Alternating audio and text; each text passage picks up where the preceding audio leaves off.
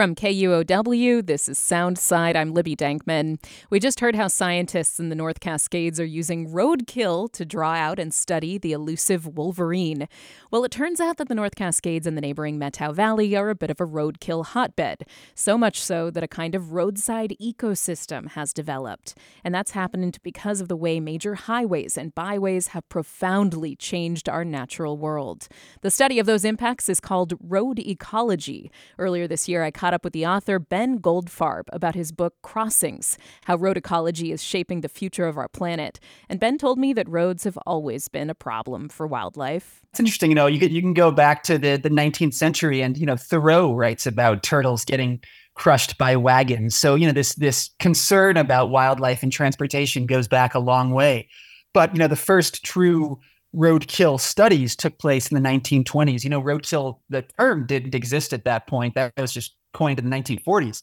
But, as cars kind of entered American society, there's sort of two parallel tracks of concern. There are all of these sort of urban reformers who are really worried about the impact of cars in city neighborhoods. They're killing people. They're sort of chasing pedestrians out of urban areas, taking over streets, dominating parking.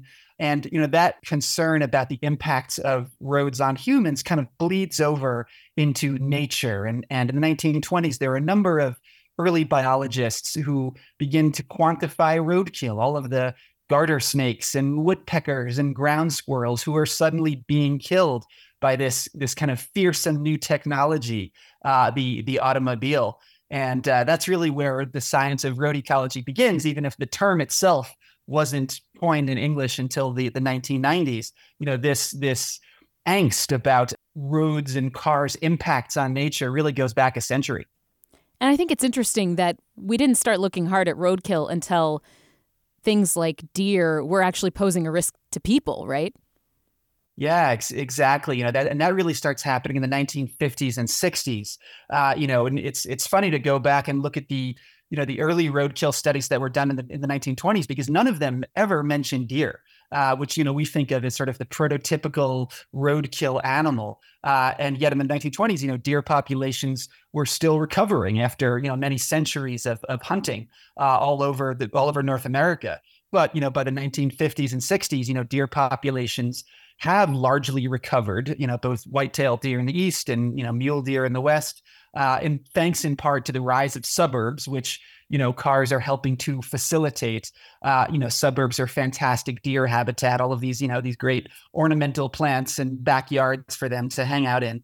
And, there's this sudden tension between the rise of white-tailed deer and mule deer and, this new interstate highway system. People are driving farther and faster than ever before on these giant new roads that are built during the 1960s. And suddenly there's the explosive growth of, this large, dangerous animal that sometimes kills people when they hit them in their cars. So, it's funny that road ecology sort of began as this discipline that was primarily concerned about cars' impacts on wildlife. But as deer populations grow, it kind of reverses, so that suddenly, a lot of biologists are concerned about wildlife's impacts on cars. And that's still true to this day.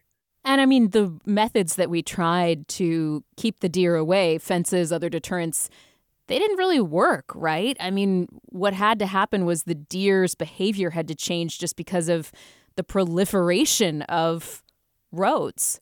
Yeah, it's funny to go back and look at, sort of many early failed ventures to keep deer and motorists from crossing paths. And, the sort of the classic example of that is the deer crossing sign, right? That classic, yellow diamond with the black buck, leaping across it. And, and those signs, those also go back to the 50s and 60s. And, those are largely ineffective. There's lots of research showing that those sorts of deer Xing signs are just kind of something that, transportation departments do because they don't have really, many better ideas, or at least less expensive ideas, or because, of course, the sign is a very cheap intervention. I was shocked to find out that Washington's Methow Valley is one of the national centers for the volume of roadkill. Tell me about what you learned there. Yeah, that's an interesting kind of classic road ecology conflict in some ways. You have a you have a community that sort of winds along a river, and you've got a highway 20, that parallels that river. And, you've got both mule deer and whitetail deer, kind of both resident in the Methow Valley and migrating through it, crossing that highway that, is trafficked by both people who live in the valley and also, lots of visiting Seattleites and other tourists as well. So, yeah, Highway 20 has this kind of notorious roadkill rate. And, certainly when I spent a lot of time driving around there working on this book, and it's just unmistakable. In the evening, you get bald eagles and golden eagles and ravens that just kind of sit up on the hillsides next to, common deer vehicle collision hotspots, knowing that, sooner or later there's going to be a carcass available for them to scavenge. So it's a really big problem there. And certainly that area also illustrates, the danger of deer collisions to humans as well. There have been fatalities in the Methow Valley due to, vehicle deer collisions. And, that's a common problem. I mean, somewhere between 200 and 400 people in the United States are killed in deer collisions every year. Those large animal crashes cost society more than $8 billion in hospital bills and vehicle repairs and insurance costs. So, certainly those DVCs, as the kind of the ecological jargon goes, the deer vehicle collisions are a huge both ecological problem and also a big public safety risk. And the Methow is definitely illustrative of that. Did you end up salvaging any roadkill while you were in the Methow Valley? No, I tried. I went out with a friend. There is a big culture there of roadkill salvage, in part because Highway 20 it's not like a giant 70-mile-an-hour interstate, where 18-wheelers are barreling down the freeway, just obliterating animals. Most of the deer that are killed there get killed by Subarus from Seattle going 50 miles an hour. So the meat is salvageable, and that's been legal in Washington State for several years now. And there are lots of people who take advantage of that resource. So no, I spent a couple of days driving around trying to get a carcass with a friend of mine who was a former hunting guide, and unfortunately, well, maybe fortunately, we weren't able to get our hands on one, perhaps in part because there's so much competition. An animal dies, and there are immediately several residents who are ready to scoop up that carcass and make good use of it. Let's turn to the Washington State culvert case that went all the way up to the Supreme Court, because I think it illustrates so much about the effects of roads and the limits of the ways that we've tried to mitigate their damage. And this case has to do with Pacific Northwest salmon runs, which are in serious trouble. Habitat loss, climate change, it's all contributing. But what do roads specifically have to do with our salmon population?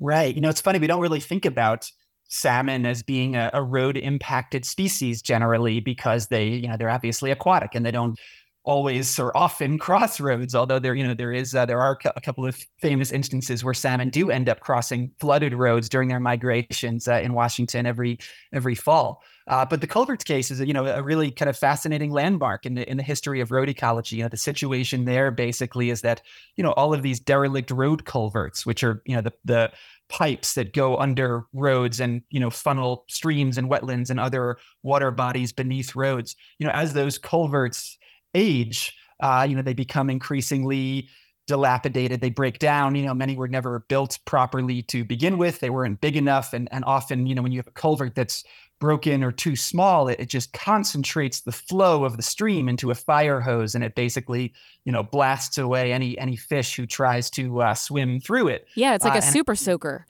Exactly. It's like, yeah, exactly. It's like an infrastructural super soaker. That's a good analogy.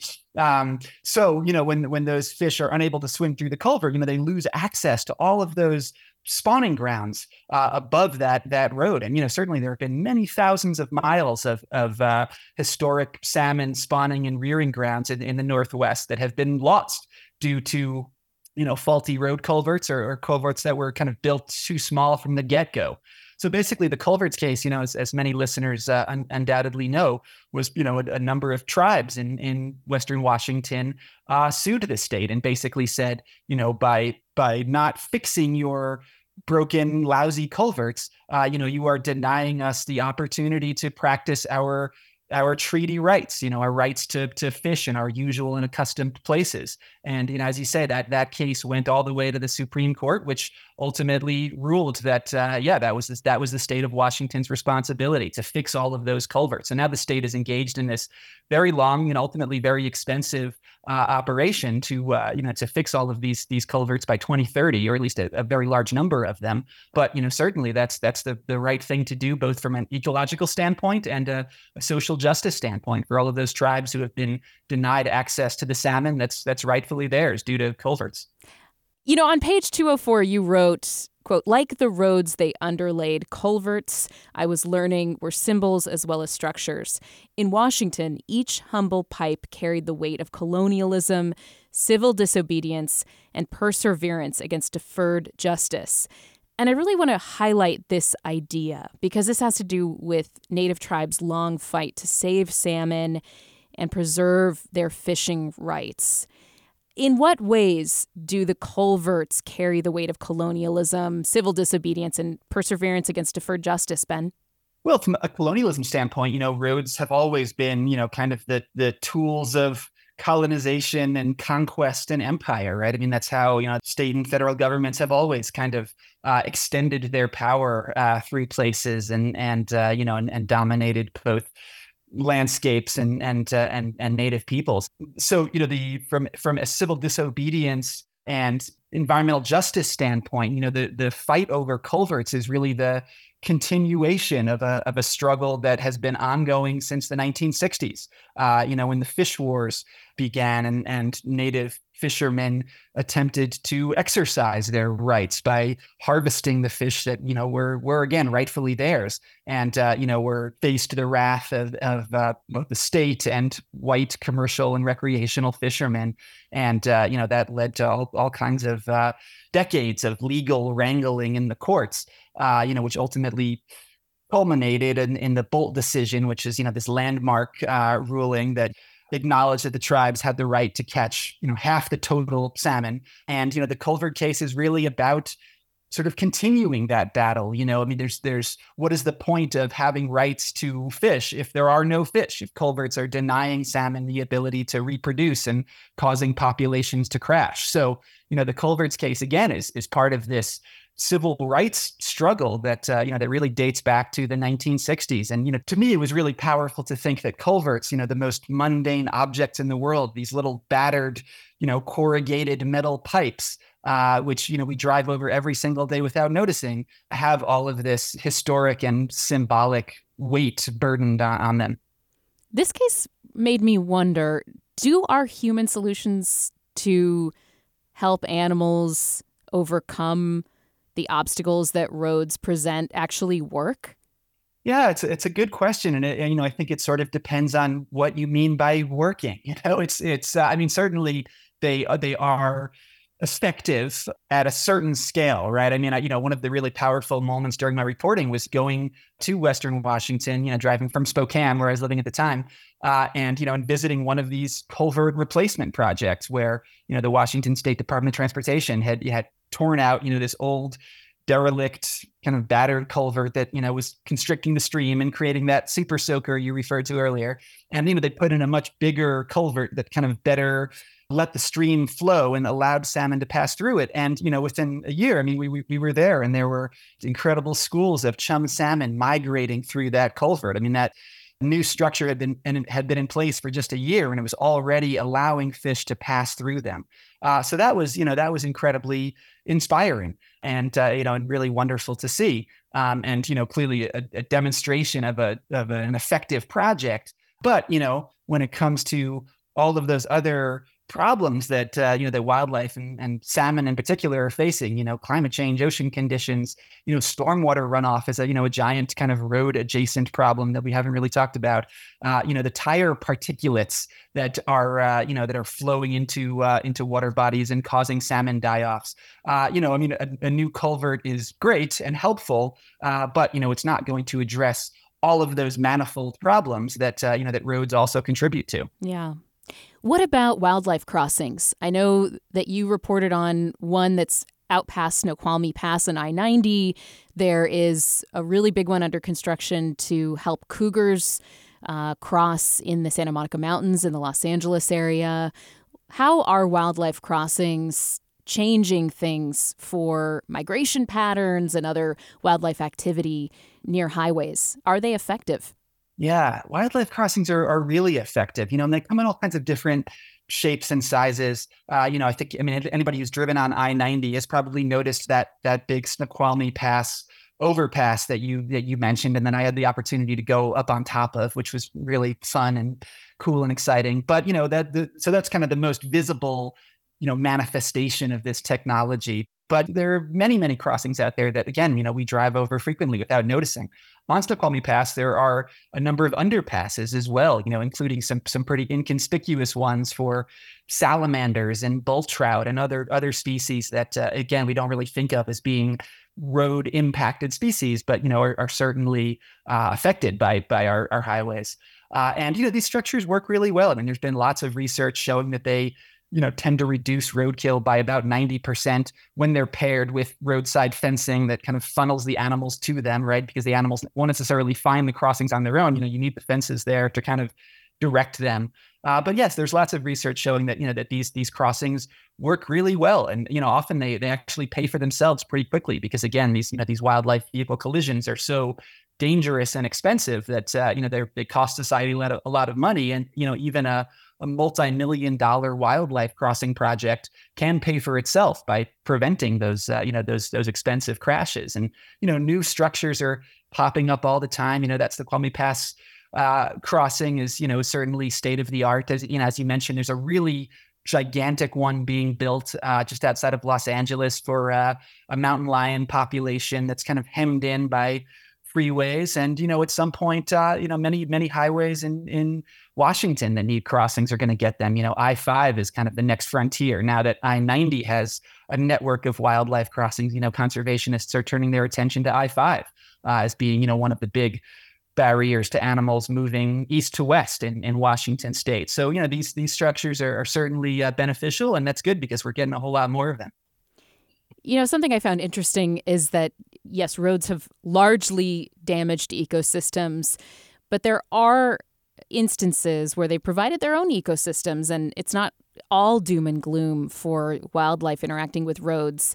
Can you talk to me about the ways that roads have actually been used to help animals survive? Yeah, it's interesting. I mean, roads, for all of the habitat loss they create, they're a form of habitat in their own right. They're an ecosystem. And, a couple examples of that, I mentioned all of those golden eagles and bald eagles, that just kind of line the hillsides in the Methow Valley, waiting for animals to be struck. Well, certainly, roads are a form of sustenance for, for a lot of those scavengers. They provide this kind of carcass bounty that, Yeah, lots of they're setting the table. Yeah, exactly. They're setting the table if you're a bald eagle, certainly. And then the other form of kind of road habitat that I write about a lot in the book is this notion of roadside vegetation for pollinators. Wildflowers that sustain monarch butterflies and other species, and that's especially true in the Midwest. Where so much of the landscape now is basically corn and soy monoculture, and those strips of prairie that border roadsides are some of the last best habitat that's out there for monarch butterflies and rusty patch bumblebees and other pollinators. But of course, the road is also a dangerous place to live if you're a monarch butterfly, and certainly millions of them are hit by cars. So that's the both the benefit and the cost of the road. It's a source of bounty for some species, but it's also a very dangerous place. Thanks for listening to Soundside. By the way, this show is only possible because listeners support us. If you are able to give right now, check out the show notes for a link to donate. And don't forget, you can listen live on KUOW 94.9 FM Seattle at noon and 8 p.m. Monday through Thursday, or anytime online at KUOW.org.